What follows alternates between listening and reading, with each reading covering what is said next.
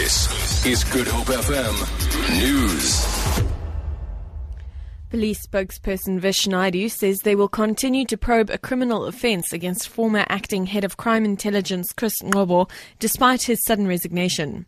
Ngcobo resigned after he was placed on special leave in October 2013 following a vetting process in which discrepancies were found with his matric qualification.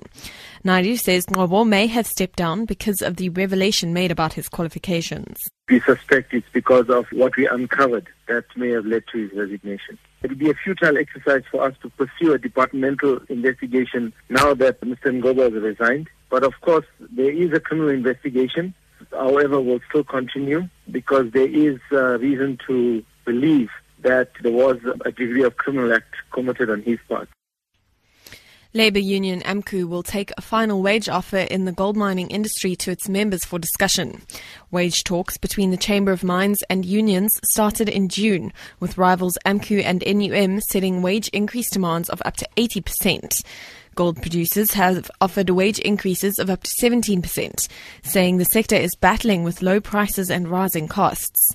The platinum industry suffered a 5-month wage strike led by AMCU last year, which forced Lonmin to announce 6,000 job cuts.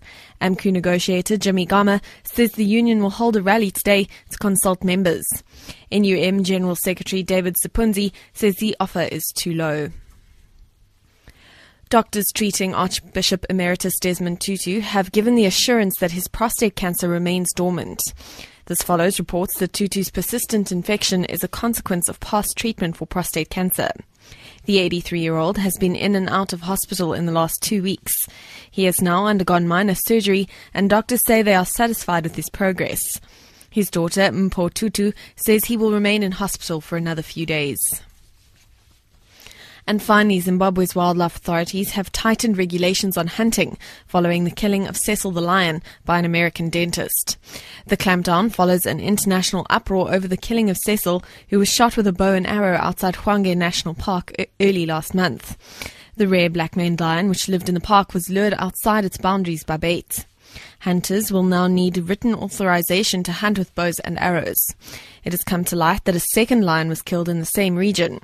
Head of the Zimbabwean Conservation Task Force, Johnny Rodriguez, says laws should change to protect endangered wildlife. I hope Cecil's life and this other lion's life is not gone to waste, because we're trying to get the whole world to see what's going on. Let's change these laws that CITES have got, and let's stop this trophy hunting. These endangered animals are not going to be here within the next 15 years. For Good Hope FM News, I'm Amy Bishop.